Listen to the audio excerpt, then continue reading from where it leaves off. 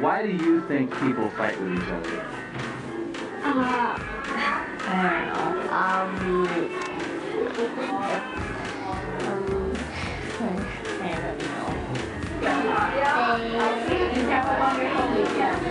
Well, they might have like had a bad day Because they don't like each other? because they're really mad. Because they didn't want anybody to share the snack. If somebody does something like they don't want them to do, and the other person wants to do it really bad, and they say, no, you can't do this. Because they don't get along.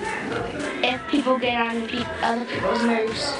They're trying to get people to be mean to other people. To get their way. If someone does something like bad, something bad for you, and then they don't say anything, and then you become mad and angry. To protect their identity. Because they get mad at each other. To resolve a conflict. Because they take my stuff sometimes. They could have got bullied. Because they've had conflicts in the past, where they don't get along, and they've just held that grudge, and they just don't get along anymore.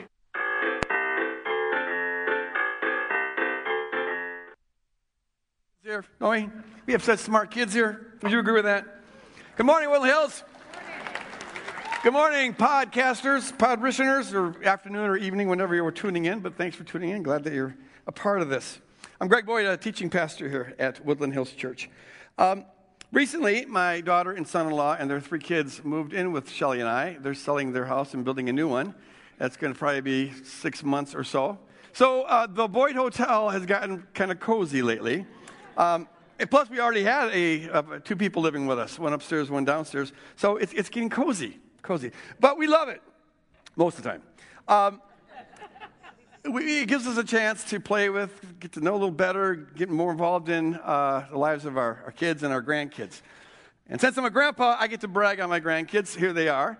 These are 3 of my 5 grandkids. That's Buster on the left, and it's Sage in the middle, and it's Eden on the right. Yeah, they're beautiful. You'll agree with me that they're the cutest kids on the planet.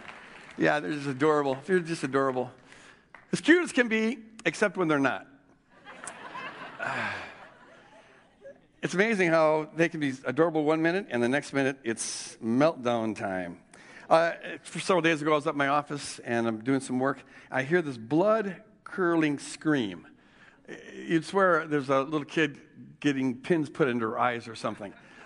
Eden has this gift. It's a remarkable gift. She can hit a pitch that is supersonic. It pierces your ear. It goes to your bone. I'm surprised our windows haven't cracked yet. She hits a scream, and it's just incredible. And she can be happy 1 minute, and then screaming that scream the next minute, and then she's happy again. It's crazy. So apparently Buster had taken a toy from her, or maybe she had taken the toy from Buster, and then Buster got it back. However it went down, Buster ended up kicking her, and so the apocalypse happened. And it was a complete meltdown. The ironic thing about kids is that as cute and as adorable as they can be, we just saw a video full of all these adorable kids. They are, I think every parent will agree, the surest, clearest, most compelling proof that we are a fallen race. It's true. I mean, no one has to teach kids how to lie, how to kick when you're mad, how to take something because they want it even though it's not theirs. You don't have to teach kids that it's just kind of, the wiring's there. We're born innocent, but we don't stay innocent for very long. And as a parent, I can tell you, it's amazing how quickly we lose that innocence. The little cute little Johnny knows how to lie. It's instinctive. And so there's this tendency towards self-centeredness and nastiness that's just part of our fallen nature. Sadly, many people, I even want to say maybe the majority of people, don't outgrow that self-centeredness and that nastiness, which is why our world is full of nastiness. Nasty conflict, nasty fighting all over the place. Just look at the presidential election if you don't believe me. Is this not getting ridiculous? And I know the Democrats in the House are probably thinking, well, that's just the Republicans. The last week, man, they had a meltdown in Nevada, and a brawl took out in the convention. And it's all over the place. I read an article recently. It said, if you value your friendships and family, don't talk politics for the next 8 months. Because it's explosive. I mean, we always have this ideological divide here in this country, but it's gotten so deep in the animosity and the anger. It's just entrenched, and they say it's going to get worse. And we're not even in the general election yet. Maranatha, come quickly, Lord Jesus. It's like watching an over-the-top reality TV show. In fact, it is. That's what the news is turning into. So it's crazy. But that is just kind of a slice of life. I mean, the nastiness is all around us. I don't know if it's just my perception has changed or if things have changed, but it seems to me that people really have short fuses these days. There's so much anger, road rage stuff. The other day I was driving and a lady in front of me gently honked her horn, beep, because the person in front of her, the light had changed and this person was texting or something. So she's like, hello. Well, this guy got really ticked off, let her pass him, and then drove in front of her, cut her off, and then stopped right in the middle, stopped all the traffic, and starts backing up into her. And she's like, no. And then he finally pulls forward, and she passes him again, and he's like tormenting her. It's like, if I would have had a phone, I would have called 911. I was like, what if this guy would have had a gun? Sometimes they do. It's crazy. We live in a fallen world full of nasty conflict. So this series is not going to be about how to avoid conflict, because you can't avoid conflict, but how to not have conflict be nasty. In fact, we want to be looking at how to respond to conflict in ways that are productive and helpful and godly and Christ-like and reconciling. And we'll be looking at it at all different levels, in our families, in our neighborhoods, along political lines, along racial lines, at the workplace. We're going to cover the gamut. Flesh and Blood, it is called. So what I want to do is set the theological foundation for this and for this whole series, and then kind of give some practical tips on the basis of that. Here's the thing. What is the root cause of this nastiness, this fighting that's going on? God created us. Ultimately, the purpose for his creating of us was to have humanity reflect his perfect oneness. The loving, peace-filled unity of the triune God is to be mirrored in human beings and reflected among human beings. Amy, our worship leader, who did an incredible job this morning, she referred to this prayer of Jesus in John 17.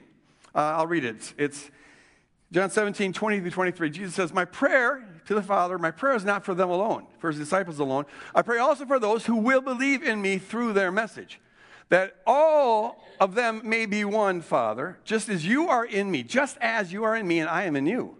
May they also be in us, so that the world may believe that you have sent me. The proof that Jesus is for real is to be the way that we're able to manifest the loving unity of God. I have given them the glory that you gave me, that they may be one as we are one. That's what glorifies God. I in them and you and me, so that they may be brought to complete unity. Now, Jesus' prayer here is for his people, disciples, kingdom people, to recover God's original plan for humanity. God, out of the fullness of his love, created us, to participate in this love and to reflect this love. And that's how we glorify God. We become mirrors of the triune God. That's why John says in his first epistle that no one can see God, but they do see God's love in us. We're to be the kind of the billboard for God's perfect loving unity. So we're created for love, and we're created for union, and we're created for peace with one another. But we're also created for a certain kind of war. We're created with a fighter instinct. We're created for a certain kind of conflict. It's not to be against other people, but it is to be against a real enemy. You find signs of this even in the Genesis narrative, little hints of this. So, for example, in Genesis 1:28, it says that God blessed them and told them to be fruitful and multiply on the earth. And then it says, and subdue the earth. The word that is used for subdue there is kabosh in Hebrew. Well, I don't know if people still say this term, but when I was growing up, we used to say, well, you put the kibosh on something. You see, is that still around? Language changes. Kibosh. And that can't be a coincidence that happens to be the Hebrew word that's used there, but it means subdue. as it's translated usually. It's a word that was used when one army would conquer another army, or when the king would put down a revolt, you'd subdue it, you'd kibosh it. Now the question that it raises is, what was there to kibosh before Adam and Eve fell? Because they hadn't fallen yet. This is part of the original human mandate.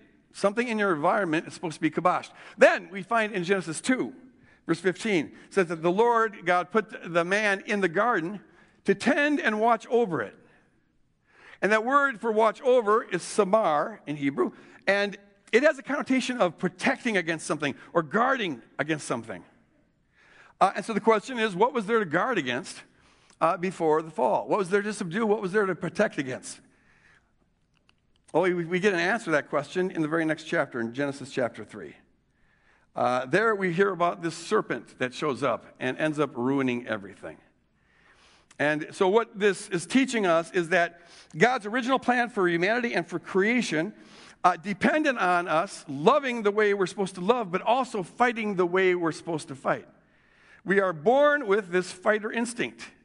And what it means then is that tendency towards aggression and that fighter instinct that everyone has to some degree, it is not itself bad. Now, maybe the way we use it and the way we direct it is bad, but the fighter instinct itself is part of our being made in the image of God. God fights the principalities and powers, the serpent. And he creates us to also fight the principalities and powers, that serpent, to guard the earth, to protect the earth, to subdue the enemy, to love the way that we're supposed to love. I've known some parents who, when they get how central nonviolence is to the teachings of Jesus and to Jesus' revelation of God, when they understand that, they try to put a kibosh on all aggression in their kids. And so they won't let them have any toys that could be used for conflict or that symbolize conflict. They won't let them play any games that have any kind of conflict. And they don't want them to play video games that have any kind of conflict or anything of the sort. And I deeply respect their passion for nonviolence. That's good. But I really don't think that trying to get rid of all aggression in your kids is going to be helpful or even possible, really. You give Johnny 2 little cars, and the first thing he does is crash them up together. Give them flour, it becomes a nuclear weapon. It's kind of inbuilt there. But I don't think it's necessary to rule out all kind of aggression. What we need to do as parents is, from a very young age, begin to tell them about the real enemy that aggression is there for. You got a fighter instinct, and that's good. But it's to be directed not at other human beings, but against the principalities and powers. There's one creative family at Woodland Hills who several years ago told me that they were having a fight with their son, 13-year-old son, about violent video games. They didn't think it was appropriate. And, of course, he was having a lot of trouble with this because most of the games have some kind of violence in them. Well, they hit on a middle ground that I think is pretty smart. He's allowed to play violent video games, but not video games that have violence against humans. So he gets these zombie, things. And are zombies technically human? Are the Walking Dead still human? I don't think they're human. I know they used to be human. Now they're. So you can kill them. You're actually doing them a favor. The beast and the aliens, and they tell this kid, when you're shooting at those things, you remember that what you're shooting at there are demonic forces, the forces that try to make you sin, the forces that are screwing up society and screwing up the world. Blow them apart, because you're fighting on behalf of humans. That's a pretty smart, I think, way of handling this kind of conflict. So the fighter instinct in us is not itself bad. It's just supposed to be directed in the right direction.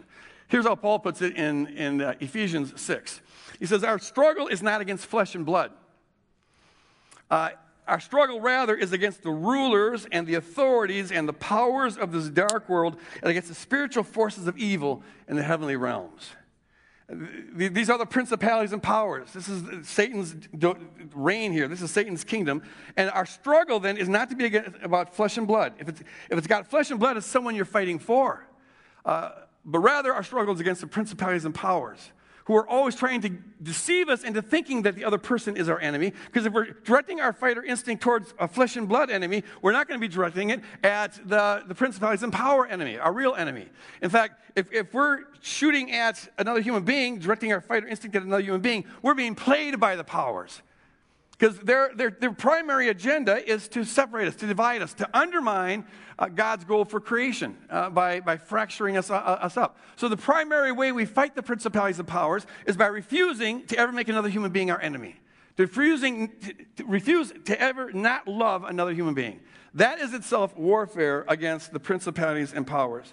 So the ultimate reason why we have so much nastiness in this fallen world is because people are misdirecting their fighter instinct. The main reason we have so much nasty conflict in this world is because people are being played by the principalities and powers. The main reason we have this nasty conflict is because people aren't shooting in the right direction. They're not fighting the enemy, so they're being played by the enemy. Because if you're not subduing the enemy is going to be subduing you. And so whenever you see this conflict, whether it's in your own family or whether it's in the political scene or whether it's on road rage or whatever, whenever you're seeing nasty conflict being manifested, frame it like this. You are seeing people who are being played by the enemy. You're seeing people who are misdirecting their aggression. And because they're not fighting the right enemy, they are fighting the wrong enemy. So that's a theological kind of edifice that we're going to be building on throughout this series. And now I want to apply it by offering kind of three basic principles that we can apply to our life as we do this warfare. Number one, embrace conflict. Embrace conflict. Don't run from it. A lot of people think, so far as I can see, a lot of people believe that peace is the absence of conflict. I actually think that is a disastrous definition of peace. Because, see, if you believe that peace is the absence of conflict and we're called to be peacemakers, then you will spend a lot of time trying to avoid conflict. And you'll think you're bringing about peace by doing that. But see, that's disastrous. It is itself a ploy of the enemy. Because if you have conflict in your heart in a relationship, then there's a conflict in the relationship. And maybe you're not hollering and fighting the other person, but there's still conflict in the relationship. So avoiding conflict, leaving it unresolved as a way of bringing about peace is only a way of ensuring that conflict stays in the relationship and stays in you. And that's not good for you or the relationship. When there's conflict, we need to be out loud about it. Paul says this in Ephesians 4, a very important passage. He says, Ephesians 4 says, speak the truth to one another. Each of you must put off falsehood and speak truthfully to your neighbor. For you are all members of one body. In your anger, do not sin. That can be translated, go ahead and be angry, but don't sin. Do not let the sun go down while you are still angry, and do not give the devil a foothold. Okay, this is important stuff here. Put off all falsehood. That means no pretending. If you're ticked, be ticked. But deal with it. Okay, speak the truth to one another. The word truth in Greek is aletheia, and it means uncovered, unconcealed, or revealed. If you're ticked, reveal it. Disclose that. Get it out of the inside, out into the open. So put off all falsehood and speak the truth to one another. And then he says, deal with it. Deal with it quickly. Don't let the sun go down on your anger. If you're angry, be angry. But don't sin when you're angry. And the way you would sin if you're angry is by not dealing with it. So if you think that peace is the absence of conflict, you've got a sinful definition of peace. To not deal with it is sin. To go to bed with it. And see, here's what happens. Paul says that when he says be angry but don't sin, he uses the word orge. It literally means heat, something hot. And that's not itself sin. We get angry, we get hot whenever there's something that we value that gets devalued. Now maybe what you value is sinful or idolatrous. Maybe you put too much value on it. But the fact that you get mad when it gets devalued is not itself a sin. You're wired that way. Okay, so you get hot. But then when he says, don't let the sun go down on your anger, he uses a derivative word. It's para-orge. Orge and para-orge. And the prefix para means under or submerged. So it really should be translated two different ways. It shouldn't be anger for both words. Be angry, but don't let the sun go down on your anger down under, or it's sometimes translated bitterness. When we don't deal with anger, we go to bed with it night after night, it becomes part of you. It's like, in time, if you do it enough, it's not even about the issue any longer. It begins just to pervade your whole being. It's a kind of cancer. We are not wired to walk around with anger on the inside. There's all sorts of medical studies that have shown that it's bad for us physically even, and mentally, and spiritually. It's just, we're not wired to carry around anger. So Paul says, if you're angry, deal with it. Don't go to bed with it. Don't pretend that you're not angry. And that is how you give the devil a foothold. He is the prince of darkness, and whenever we create darkness by pretending, by creating a duplicity, our front is different than our inside, our appearance is different than reality. Whenever we create that duplicity, we're creating darkness, and he's the prince of darkness. And he comes to kill, steal, and destroy. Jesus says, John 10:10. And so when we invite him in, we are polluting our own being with para-orge, with bitterness, and we're giving the devil a foothold and now a chance to kill, steal, and destroy. He works to damage us, and he works to damage the relationship. All because we're trying to preserve peace. In the name of peace, we end up destroying, bringing destruction into our own life and destruction into the relationship. There's a guy that I knew a number of years ago, or I met a number of years ago. I'll call him Fred. Like some of you, I'm sure, he came from a good Christian family. Check that. He came from a Christian family. And this family believed that peace was the absence of conflict, and the father strongly believed that good Christian families don't have conflict, they have peace. And so this family put a premium on avoiding conflict. Avoid conflict at all costs. So whenever anyone would bring up an issue, which happened very rarely, but if they spoke out loud about an issue, they were either ignored or they were shamed into silence. And so this is a family that has never dealt with stuff. Whatever issues were there, they swept under the rug. Whatever anger was there, it just stayed hidden. So this was a family that went to bed on bitterness every night. And this is a family that was giving the devil a foothold every night. This is a family that had a thief who came to kill, steal, and destroy, getting deeper and deeper roots all the time because they weren't dealing with issues. Fred told me that in his late teens and early 20s, he started getting mad about this, angry at how the family lacked genuine relationships because they wouldn't deal with things. He was angry about the artificiality of things, and he was especially angry about what he thought was unfair and the uncaring way that his father dealt with him and his two siblings. And he began to say it out loud. He began to speak the truth, at least the truth as he saw it. And the father initially responded by trying to ignore him, and when that didn't work, he responded by trying to shame him, and when that didn't work, well, the father eventually just cut him off. Just wouldn't talk with him. And when I met Fred, he was in his 30s. He'd gone 11 years, and his father had not talked to him. In fact, his brother suffered the same fate 2 years later. The father cut off the relationship there. And so in the name of preserving peace, this family ends up harming all the individuals in the family. Fred told me that he had a truckload of therapy-worthy issues that he had to work through, all because he'd been swallowing anger for years and years and years. And every individual in that family had that. But the family itself was largely destroyed. Because they didn't guard against the enemy and played into his strategy, the enemy succeeded in deceiving the father into thinking that his two sons were an enemy and treating them as that. When we don't deal with conflict, it destroys us. Folks, genuine peace, biblical peace, is not the absence of conflict. Biblical peace, the term is shalom, and it refers to the wholeness and the harmony of God, the wholeness of God. It's about being fully alive. It's about things being rightly aligned. And see, if two people agree, are striving for this, you can work through disagreements in ways that manifest shalom rather than negate it. The shalom that God wants us to be living in isn't something that needs to avoid conflict. It's something you can bring to conflict and helps you work through conflict. I don't know this for sure, but I'm a theologian, so I'm going to guess. That's what theologians do. Here's my guess. I think that there would have been conflict. Adam and Eve would have had times of had disagreements, even if they hadn't fallen. Just think about this. But they would have worked through it in a shalom kind of way. Very quickly, they wouldn't have avoided it. They would have worked through it. How could they not have conflict? He's a dude and she's a woman, and the difference between those two goes way beyond plumbing. There's just a different wiring there.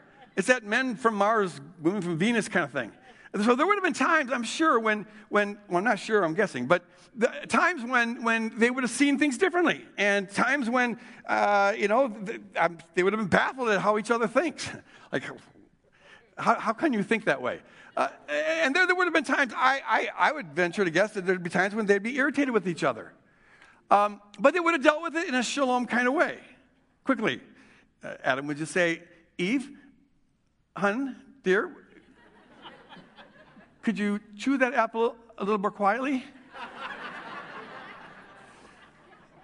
Some people chew real loud. Anyone else irritated when they can hear saliva? And sometimes they grunt when they eat too. It's like Walking Dead. So, hun, can you just try? And she would have probably said, sure, honey, I'll try, but this is kind of how I was created, so I might forget. Oh, thank you, dear, but do try, because it really irritates me a lot. You work through it in a shalom kind of way. I sometimes wonder, and here's another theological guess, but if Adam's first sin wasn't eating the forbidden fruit, but was rather conflict avoidance. Well, what if conflict avoidance was the original sin? Have you ever wondered why Adam just went along with Eve on this thing? Especially because he was the one that got the direct message about not eating from that forbidden tree. Eve got it from him, but he got it directly from God. So you can understand why Eve might screw up. But Adam got it directly from God. So why did he just go along with this program? He should have confronted this. He should have said, Eve, my dear honey, lovely, what have you done? This is crazy. You need to right now spit that fruit out of your mouth and go tell that serpent to take a hike and go apologize to Yahweh right now. We can make this better. And I think they could have made it better if it would have stopped at that point. But he didn't. He didn't stand up to her. He just went along with it. If he had confronted her, Eve might have gotten mad. Maybe he was thinking about this. Eve might have gotten mad at that. Like, you say you love me. You say you care. You leave me out here alone in this predicament. You don't love me. You don't care. She might have even said, fine, you're going to leave me alone in this thing? We're not going to do that one flesh thing anymore. No! That's probably it. That explains everything. And husbands have been dreading that threat ever since. Sure sign of the fall. Here's my ace. No more one flesh thing. So he gets mousy, and he doesn't confront. He goes along with this whole thing, and it was, of course, a disaster. Now, I don't know if any of that's true, but this is true. The first step in having a healthy, godly, productive response to conflict is to acknowledge the conflict, embrace the conflict. Don't settle for a very unhealthy absence of conflict, which is just an illusion. Don't settle for that artificial peace when what God wants for us is genuine shalom, right? Genuine shalom. And we're to bring that to all of the conflicts that we're involved in. Acknowledge it. Be out loud about it. Okay, here's the second point. We always remember that you're fighting the powers. When you're in a situation of conflict or you're going to be confronting it, remind yourself that it's not just about you and the other person. There is a real forces out there that want to deceive you into thinking the other person's the enemy, so then you'll feel like they're an enemy and you'll treat them like an enemy. And that's where the nastiness comes from. Be aware that we are caught in the crossfire of a cosmic battle, and these things want to always divide us. If the conflict is with another person, of course it's another person, unless you're having a conflict with your dog, but I'm not going to be talking about that one. If it's with another kingdom person, the disciple of Jesus, it really helps if it's a serious conflict, if this is a serious issue, not just your run-of-the-mill kind of conflict, but this is serious, to at the start, have a kind of a covenant that you're going to agree to do Ephesians 6:12. Just say it out loud. Like, you're a believer, I'm a believer, so can we agree that we're not each other's enemy? This is a difficult issue we got to work through, but we're on the same side. The real enemy is going to be trying to divide us. So can we agree to work through this issue in a way that keeps the powers at bay, that subdues the powers? Can we guard against the powers? It's very helpful to stay mindful of that. Now, here's the thing. Once you're in the conflict, it's probably too late. You're not going to remember it. When you get in a conflict and you get triggered, Your amygdala gets activated, your prefrontal cortex, which does all your reasoning, shuts down. This is why we tend to be very stupid when we're mad. We do stupid things when we're mad. It's because we're not thinking. Because we can't. Our amygdala is now shooting out all these chemicals through our body. Your heart starts to pound, and you either want to hit them or run away. That's your fight or flight reflex. It comes from your reptilian brainstem. So basically, when we're really ticked off, we turn into reptiles. How's that? Don't wait until the conflict to start thinking about this. We don't do anything good unless we practice it. Right? Try hitting a home run if you've never swung a bat before. If we're serious about responding to conflict in godly, healthy ways, think about it and pray about it ahead of time. In fact, I encourage you in prayer, think about the situation that you're confronting or that maybe you're already in, and envision yourself responding the way Christ would want you to respond. Envision yourself remembering that you're fighting the powers and you're refusing to not love the other person. And see yourself doing that. And go over it and over it and over it. You're practicing for reality because what you're really doing there is you're having faith. Faith, as I often teach here, Hebrews 11:1. It says that faith is seeing as a substantial reality, making a substantial reality of something that you anticipate. You see it concretely. You experience it in your mind, something that you anticipate. And it creates this conviction that it will be so. When Jesus says that, according to your faith be it unto you, he's giving a life principle here. The faith that we have in our mind, it sets the course of our life. And so you're having faith that this is how you're going to respond to that conflict situation. You're having faith that that is the real you, and you should have that faith because that is the real you. You've got the Spirit of Christ and the character of Christ inside you. It just gets bottled up sometimes. But you want to yield to the Spirit and manifest that character in that conflict situation. And if the other person is a believer, make that covenant with them. Ephesians 6. In fact, I encourage you, if it's a real serious issue, to pray together. And pray against the powers that are going to try to divide you. You create a union there. And that is the strongest way to resist the enemy, who's always trying to get you to think that the other person is an enemy. Do you ever have these conflicts where, and this sometimes happens in marriage, where the more you try to solve the problem, the worse the problem gets? Yeah? Amen, sir? It's like those things where everything you say gets misunderstood, and every attempt to solve something just is like pouring more gas on the fire. It's like, I didn't mean that. No, when I said that, what I meant to say was this. Well, you said this, but what about that? It doesn't answer. Then you end up speaking in tongues to one another. And you don't understand one another. It's like it gets worse and worse and worse. If it's possible, and you won't feel like this in the middle of a thing, but sometimes if you can just stop and say, okay, wait a minute. We're kingdom people. We're being played here. We're being played here. And unite and say a prayer against the enemy. Take authority over that. Subdue that enemy because he's trying to subdue you. Yes. And I've done that in a number of contexts, including here at Woodland Hills and some staff issues. And when you stop and pray together, sometimes you can just sense the atmospheric change in the room. It's like, it's tangible. It's like the fog is gone. You just sucked all the hostility out of the room. And now you can begin to talk clearly. You can understand one another. Because some of that confusion was it was a result of the influence of the powers. You're being played. You're being played. I find this has especially been helpful in having difficult conversations around issues of race. Because the reality is that the sins of America's past and the sins of America's present have fed powers for centuries, and they're strong, and they operate along racial lines to keep people divided, and they sow seeds of confusion and hostility and suspicion and all sorts of things. This is why race discussions in this country don't often go well. There's more involved than just two people or two groups talking. We got to remember that there's principalities and powers, and so in the kingdom, when we have discussions, it's really good to first pray and say, we are on the same side. And we may misunderstand each other. We may have different perspectives about things and all sorts of stuff, but we are on the same side. And we're going to fight for one another by resisting the powers, by refusing to ever not love one another, and refusing to have each other as an enemy. Amen? Amen. So remember, you're always fighting the powers. And the third thing I want to say is this. And I've got how much time here? 5 minutes. Plenty of time. This is one I cover quite a bit, so I can just do a review here. But it's foundational to everything.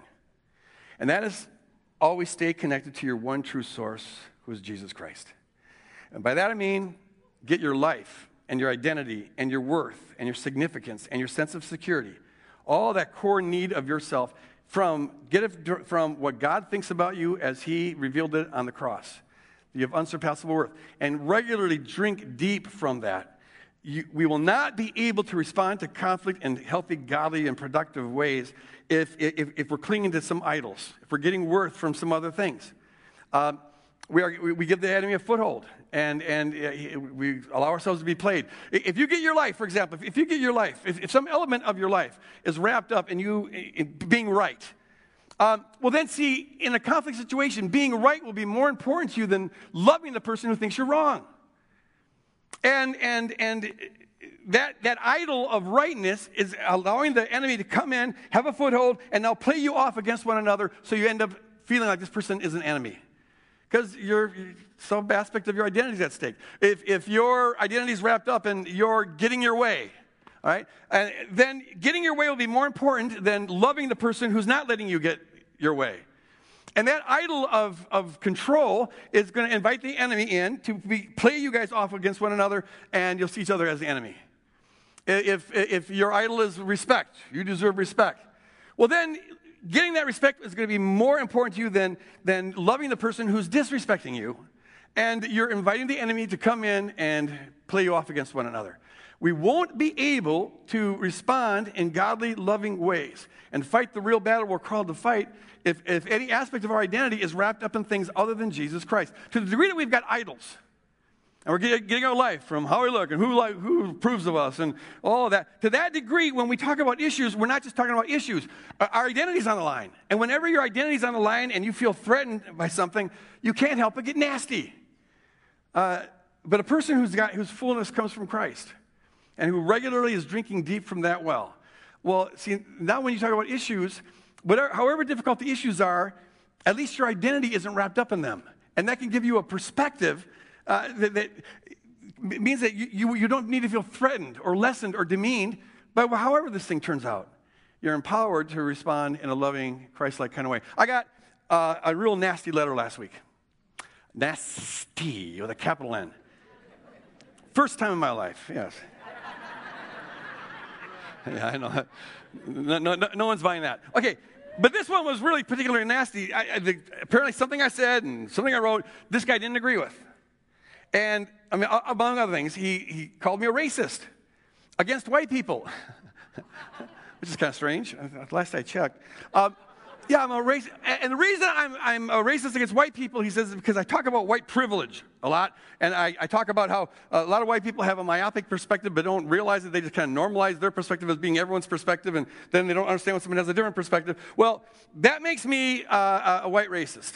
So there you go. And I'm un-American. I'm anti-American, in fact, because I talk about how America is not a Christian nation, never has been a Christian nation. But I talk about the sins of America's past, including slavery and our treatment of Native Americans. And that makes me anti-American. He says, you're siding with the terrorists when you say things like that. Now, see, why couldn't he just say, hey, I read You're Meant for a Christian Nation, and I disagree for these 4 reasons? That would have been helpful. It's like, okay. And then I would have refuted him. But this nastiness, why do you got to go there? Believing as I do that all nastiness comes from idolatry, I think I stepped on a couple of idolatrous toes. Maybe the guy's got an idol of white privilege. Maybe the guy's got an idol of not having any shortcomings.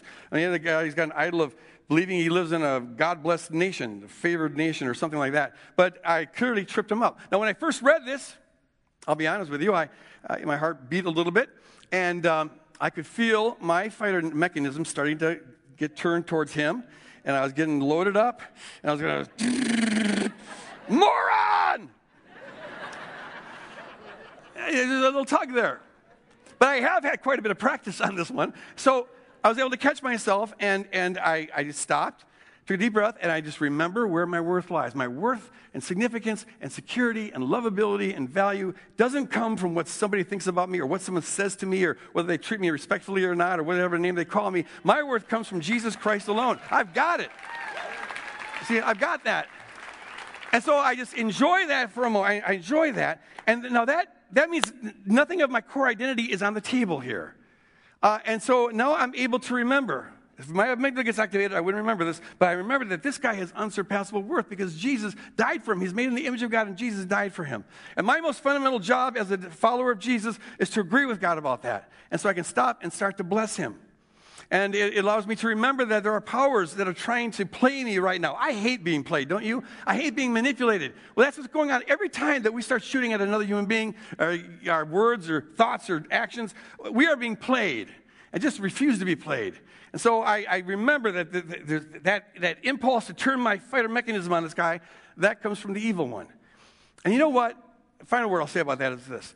It feels so good to do this. It's like a fringe benefit. We should do this even if it's painful. And sometimes it can be painful because you're crucified for doing it. But it feels good.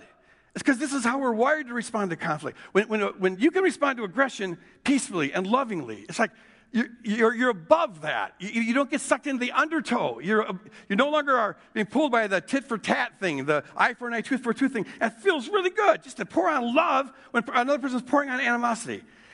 It feels really good not to have to always be fighting for your identity, doesn't it? To not have to be, feeling threatened when someone says something about you or doesn't like you or disrespects you or calls you a terrorist or whatever. It feels really good to be above that. You're free when your life is found in Jesus Christ. So, folks, embrace. Amen. Amen. I encourage you, embrace the conflict. Don't run from it. Remember that you're always fighting the powers. We're in a war zone here. And have that awareness, rehearse for that, practice that, have faith in that, and get all your life from Christ. All the time be going back to that source, drinking deeply, letting God just pour his love on you, because that's the food that your soul was created to eat. You can't do anything in the kingdom, including responding to conflict in helpful ways, if you're not getting your full life worth significance from Jesus Christ. Would you stand? I'd like to call the prayer teams up here, and if you're here this morning and have any need that could use prayer, come on up here, and they'd love to minister to you with that. If you're here this morning and you're not a follower of Jesus, but maybe you want to find out about it, and you're interested in that, I encourage you to come up here and talk with these folks. They would love to get you started on telling you about what it means to follow Jesus. Father, as we leave this place, I pray that we would do it with an openness to your Spirit to remind us that we're in a war zone, to remind us not to run from conflict, to remind us that you are our full and only source of life. As we go out into a very nasty, conflicted world, help us to be peacemakers, but not artificial peacemakers, real peacemakers, shalom makers. In Jesus' name, and all God's shalom makers said. Amen. God bless you guys. Don't forget the barbecue.